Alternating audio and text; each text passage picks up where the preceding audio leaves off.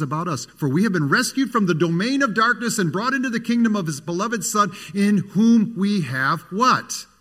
Redemption. The forgiveness of sins. Continuing on, verse number 69, and he has raised up a horn of salvation for us in the house of his servant David, as he spoke by the mouth of his holy prophets from of old, that we should be saved. You see, saved again. Salvation, now it's saved. From our enemies and from the hand of all who hate us, to show the mercy promised to our fathers and to remember his holy covenant, the oath that he swore to our father Abraham. Oh, the people of Israel. They have 3 great patriarchs, Abraham, Isaac, and Jacob. But Abraham was the beginner of it all. He's the one to whom the covenant came. And the great promises to Abraham that in you all nations shall be blessed. I want to tell you today that it's not just natural-born Israelites who have come to know the Messiah, who call Abraham their father, but every believing person in the world now calls Abraham their father, the father of all who believe. Believing Jews, believing Gentiles, we all say Abraham is our father. That's why the little Baptist children go, Father Abraham had many sons. Many sons had Father Abraham, and I am one of them, and so are you. So let's all praise the Lord. Let's continue. That we being delivered, which is another word for salvation, from the hand of our enemies, might serve him without fear, in holiness and righteousness. Don't miss that. In holiness and righteousness before him all our days.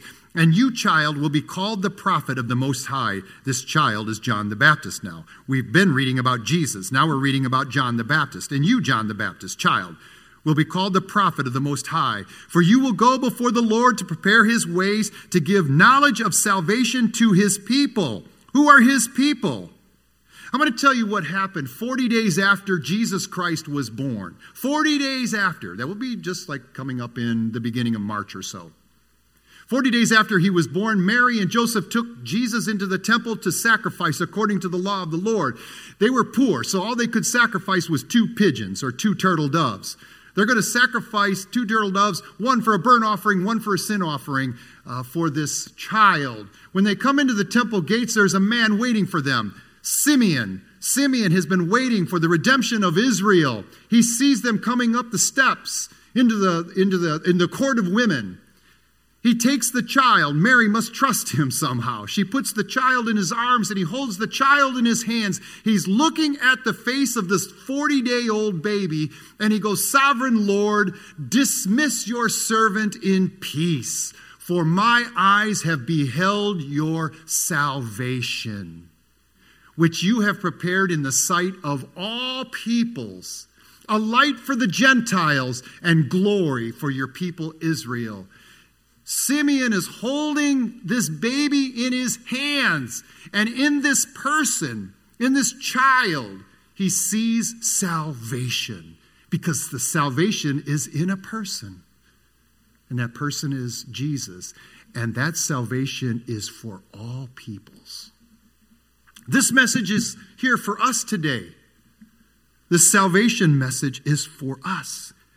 It continues in verse number 77, in the forgiveness of their sins. For we have been rescued from the domain of darkness and brought into the kingdom of his beloved Son, in whom we have redemption, the forgiveness of sins. This message is for us. Because of the tender mercy of our God, whereby the sunrise shall visit us from on high, to give light to those who sit in darkness and in the shadow of death, to guide our feet into the way of peace, rescued from the domain of darkness and brought into the kingdom of his beloved Son, the kingdom of goodness and light, into his marvelous light. Isaiah said, Arise and shine, for your light has come, and the glory of the Lord has risen upon you, and the nations will stream to your light, and kings to the brightness of your glory. You see what's happening to Israel? The gates are opening and the nations are coming in. They're coming to the light. And the child grew and became strong in spirit, and he was in the wilderness until the day of his public appearance to Israel. The title of this message is So Great a Salvation. Gabriel, the Christmas story, Gabriel, he comes to the Virgin Mary. He tells her that the Holy Spirit will be upon you, and the one that's conceived in you will be from the Holy Spirit, and he's the Son of God, and you are to give him the name Jesus. Why did Gabriel have her name him Jesus? What does the name Jesus even mean? Jesus is the Greek way of saying Yeshua. What does it mean? Jesus means literally God saves. Or another way to say it is the Lord is salvation. That's what Yeshua means. The Lord is salvation. God saves. But I ask the question to all of you here today, but I ask, what are we saved from? What is this salvation from? What are we saved from? We know that we're saved from the evil one, but I want to give you 3 categories by which we're going to look at this portion of Scripture, and then I believe it will help us as we read through Scripture from beginning to end, from Genesis to Revelation. 3 things. Saved from what? Saved from sin. Salvation from sin. 2, saved from the body of death. 3, saved or rescued from the domain of darkness. 1, starting with the first, sin. The angel of the Lord appeared to Joseph in a dream, and he said to him, Joseph, don't be afraid to take Mary home as your wife, for what is conceived in her is of the Holy Spirit. When he is born, you shall call his name Jesus, because he will save his people from their sins. Number 1, salvation from our sins. Look in verse number 77 in what you just read. Do you see it? Chapter 1, verse 77. Look at your scripture. To give knowledge of salvation to his people in the forgiveness of their sins. Now, this is really good news. 30 years ago, a young woman walked away from her family, and she left behind 2 small boys. Years passed, and this young woman was riddled with guilt, and the guilt was eating her up and destroying her body. Somewhere along the line in those 25 years, she was able to turn to the Lord, or turn back to the Lord, and cry out for forgiveness. She had a measure of peace in finding forgiveness from the Lord. But for 25 years after this lady had left her children, letters that she had sent to her 2 sons were never returned. Phone calls were unanswered. At times, this young woman, who was getting older, would get suicidal, but she couldn't commit suicide because she knew she was a Christian. She knew that she was with the Lord, and so she suffered. She was forgiven by God, and she was grateful, but her mother's love was very deep, her awakened mother's love. 25 years had passed, and finally her older son, moved by God, I am sure, took a long trip and traveled 2,000 miles to drive out to see his mother. He was going to visit her for only 1 day. And on that day, he met with his mom. And for the first time in 25 years, this mother was enabled to pour out her grief to her son, over and over again asking for forgiveness. Her son offered it to her. The son decided to take another day, to spend another day with his mother. And he did. And she tried to again, the second day, pour out her grief. And he said to her, Mom, I forgive you. Let's not talk about the past anymore. The 2 of them had reconciliation. They had peace. And for 5 years, 2 or 3 times a week, these 2 would talk to each other, a mother and a son. I mentioned this story because of the blessedness of having your sins forgiven, because what a burden sin is. I mentioned this one in that form because it would have been nice just to hear that this young woman, in crying out to God for forgiveness, found it, but she still had tremendous grief. Why do I say that? Because it's good for us to remember what the Word of God says when it comes to forgiveness. Forgive as you have been forgiven. People all around us need forgiveness.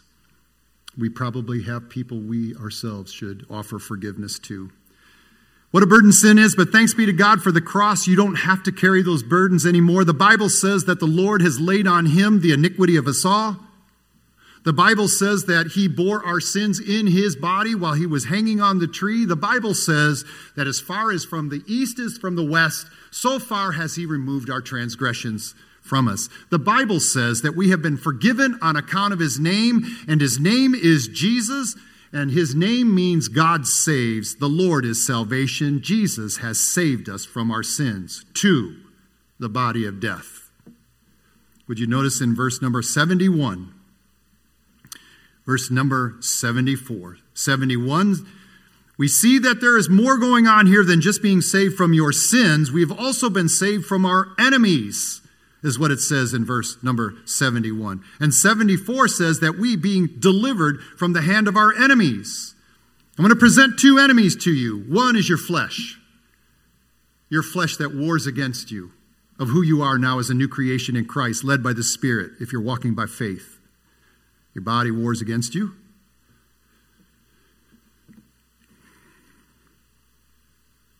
In Romans 7, Paul, as a younger man, talks about his life when he was a slave of sin. Paul, when he was Saul, was a slave of sin.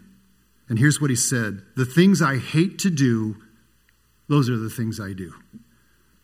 The things that I want to do, I can't do them.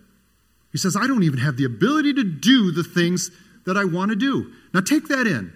This is a religious Jew, a Jew of Jews. And he is saying his old self, which was under the law, I'm a slave.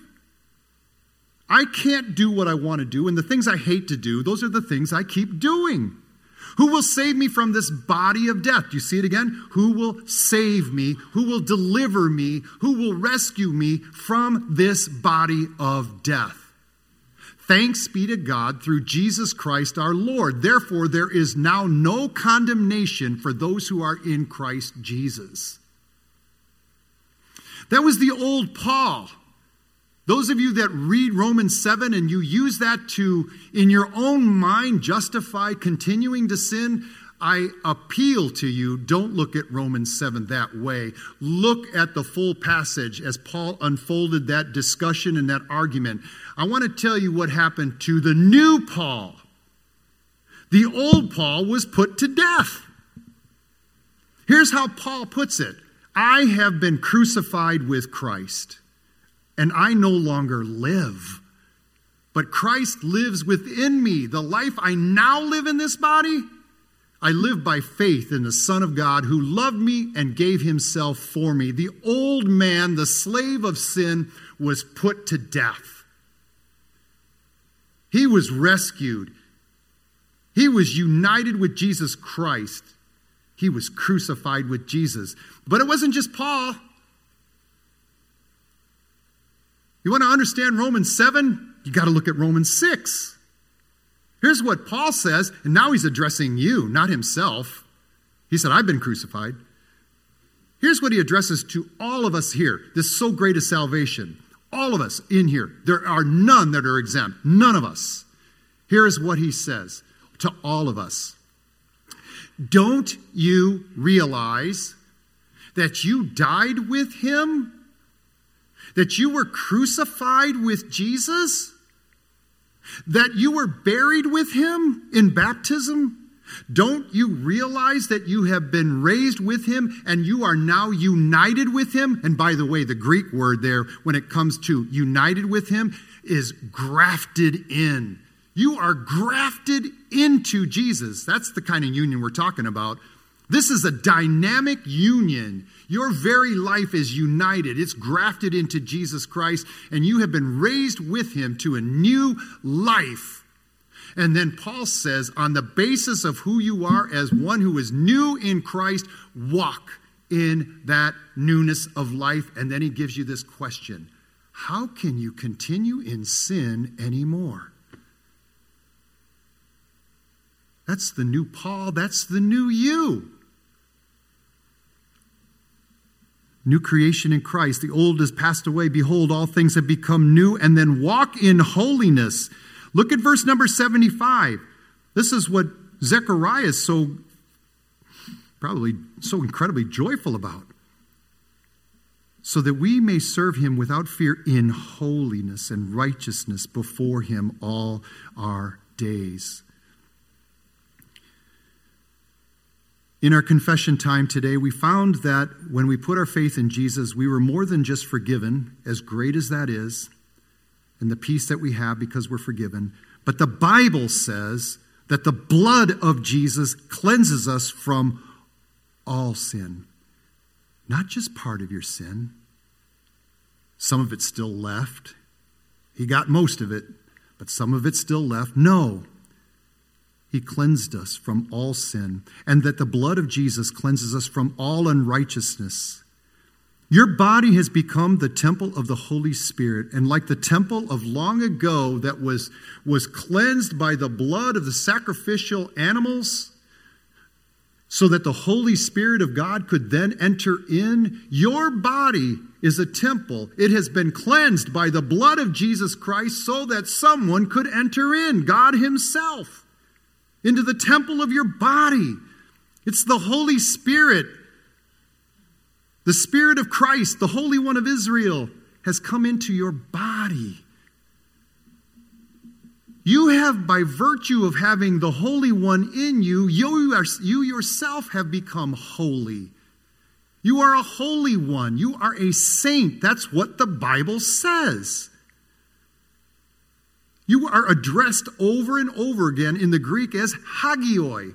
Hagioi can be translated saints or holy ones. That's why you can see in different translations of your Bible, sometimes it's translated as holy ones. Sometimes it's translated as saints. But that's what you are. That's your identity in Christ. Walk in holiness. Walk in love. Walk in the light. We're talking about darkness here. Once you were darkness. That's what you were. You sinned. You did deeds of darkness. It's because you were dark. You were darkness. It was your nature. That's why you sin. That's why you do deeds of darkness. But the Bible says, but now you are light in the Lord. You're in Christ, and Christ is in you. You are light in the Lord. So, walk as children of light.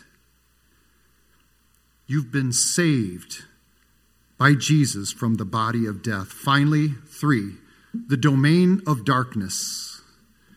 You've been rescued from the domain of darkness and brought into the kingdom of God's beloved Son. You have been brought into his marvelous light. You are children of light, and now you've been rescued from the domain of darkness, the realm of darkness.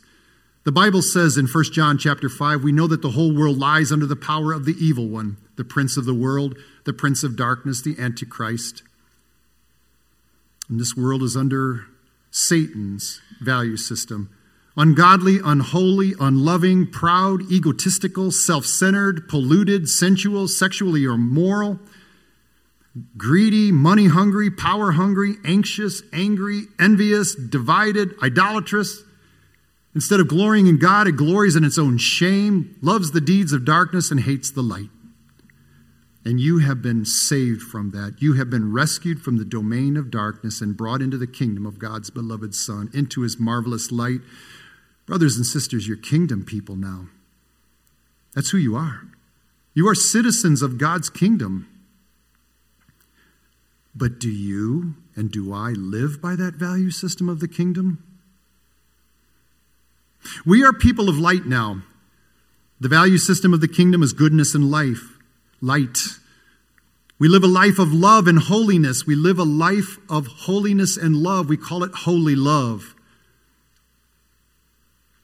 We have come out from this world, even though we're in it. We're not of it. We have come out from them and we are separate. That's what it says in verse number 75. So that we can serve him in holiness and righteousness all our days. Brothers and sisters, as kingdom people, we live a life of humble service. We are others-minded. We bring healing and justice and beauty into our community. We heal up the brokenhearted. We look after widows and orphans in their distress. We set the captives free. We give liberty to those who are captive to so many things. We are repairers of streets with dwellings, streets that have burned out houses. You can take that literally. Streets that have potholes, streets that have burned out houses, burned out buildings, burned out parks. We are stewards of God's good creation. And in Christ's love, we preach the gospel of peace. The gospel of peace. We preach good news to the poor, reconciling poor lost sinners to God, bringing them to God through the gospel. And while we do so, we remember that but for the grace of God, we would be in that category of those who are in the domain of darkness. It is all God's grace that we are in here today as saints and as holy ones. It's God's work. And if he wasn't merciful to us, we'd still be in the domain of darkness. We have to remember that. We have to continue to reach out as kingdom people, helping people to be reconciled to God, sharing the gospel of grace, the gospel of peace. And with the same gospel of peace, we work to reconcile people to one another, bringing people that normally are divided, but in Christ we come together in unity through Christ and through his cross. We live out that unity on display in the church that gathers to worship just as we are today, a church that knows how to fear the Lord because he is our God and he is our creator, and we adore him because he loves us and the Son loves us. As kingdom people, we glorify him in all that we say, think, and do. We are kingdom people, and we live by the kingdom value system. Pastor, you might be saying, if you haven't dozed off a little bit on all that, that's so visionary. That's so visionary. Can't you give us some practical examples, some practical applications? How do we live this out as kingdom people? Yeah, I'll give you a couple. Before I give you a couple of examples of how to live as a kingdom person, I want to tell you the obvious, and that is preach the gospel of Jesus Christ. The kingdom of God needs kingdom people. Unless people meet Jesus Christ, they're going to remain in darkness. The gospel saves people from the sins, but it also brings them into the kingdom. We have to preach the gospel of Jesus Christ. And when they become kingdom people, they begin to think kingdomly. And that's what we're trying to do right now with the rest of this message, is to think now as saved people who are part of the kingdom, to think kingdomly. I know you want to have a couple of examples or maybe many. I want to tell you, when it comes to doing something like this, why I was cautious is because kingdom examples are limitless. But I'm going to give you two. And they both have to do with the church. One is this church, Beacon Light, and another one is Gethsemane Missionary Baptist Church in almost downtown Gary at 11th and Jackson. Okay? Let's start with Gethsemane Missionary Baptist Church. A few weeks ago, Pastor Curtis, the pastor of Gethsemane Missionary Baptist Church, he's my friend, he's a pastor, and he asked me to come and come to the worship service for his 8-year anniversary as a pastor. And I said, okay, yeah, I'll plan on being there. And so I went there. I accepted his invitation. I went to Gethsemane Missionary Baptist Church. The church was pretty full at that time. I arrived there just before the service started. I did that on purpose because I didn't want anybody making any to-do things about me, much ado. So I came in the door and I sat in the back immediately in a church. It was pretty full at the time. Then it really got full a little bit later. But Pastor Curtis was having nothing to do with that. Sure enough, John, what are you doing back there? Come on up to the front. This wasn't planned. So here now I'm sitting in the front pew right in front of these praise bands, and they've got several praise teams. They've got these dignified pastors all up in the front. They've got one of the councilmen from the city of Gary, and here's this one white guy. Come on. Than I can. Dignified speakers and preachers who can preach it way more dynamically than I can. We're done The oldest preacher sitting in the front, the most dignified guy, made a little signal to Pastor Curtis and then made a signal toward me, making sure that I had a chance to get up to talk. And this was not planned. I was not on the agenda. And Pastor Curtis said, Pastor John, would you come up and share a word? And I did. It was not planned. I had nothing prepared. And the message was short. It was a kingdom thing. He knew it, and so did I, and so did every single person that was in there. This was a kingdom moment. This is what the kingdom of God is all about. Something more beautiful happened, from my opinion. In the middle of that service, there was a time to take up an offering for the pastor, an offering of appreciation. So the way they approached it was this. They had these baskets up in the front, and everybody stood up, row by row, and you go all the way around the church, and as you pass by that basket, you drop in your offering of appreciation. And so I did. I got up. I didn't have to walk very far to get to the basket from where I was, but I put my offering in there, and then I have to go all the way around the church. And when I got to the back of the church, there was a praise team back there, and you've seen them before, Beacon Light. They were here last year. And as I was passing the praise team that was standing up in the back, the littlest one that's part of the praise team said, Mom, it's the pastor. And she broke away from her mom. She ran right up to me, and she gave me this big hug. I'm stooped down there, and she gives me this big hug, and I said, oh, little girl, God bless you. That's the kingdom. That's the kingdom. That's thinking kingdomly. Then Beacon Light. 12 years ago, plans were being made for this building that you're in right now. An offering was made to us.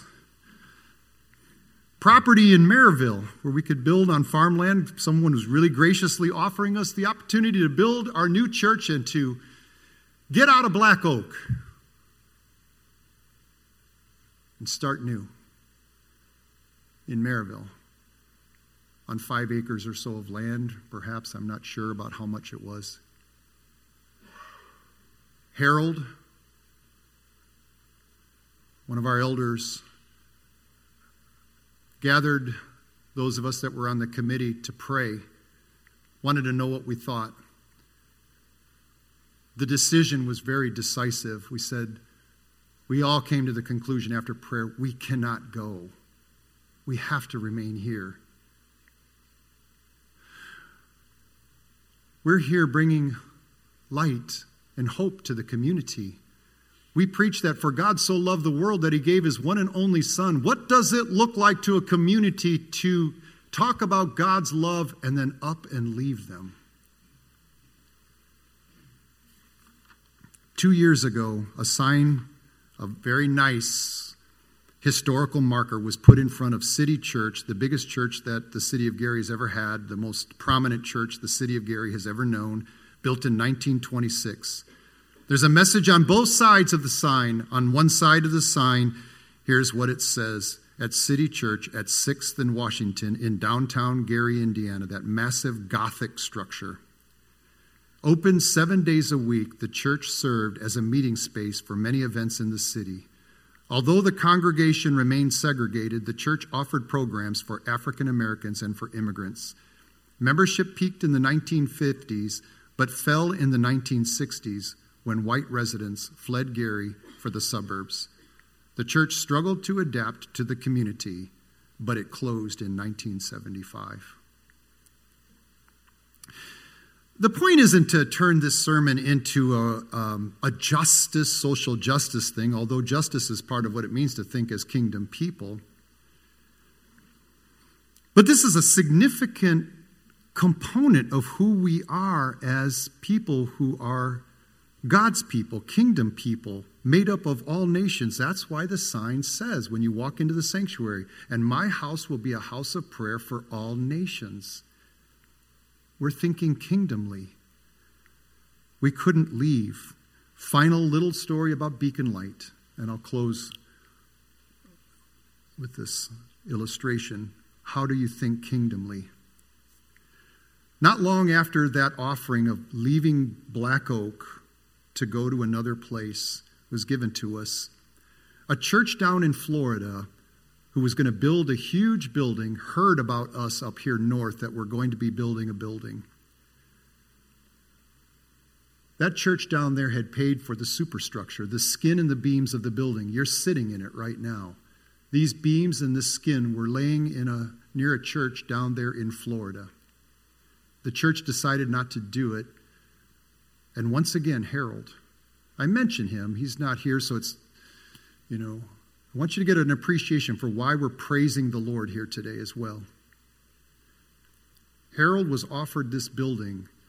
The trouble is, the building that we were going to build was half this size. This is 17,000 square foot. The building we were going to build was 9,000 square foot.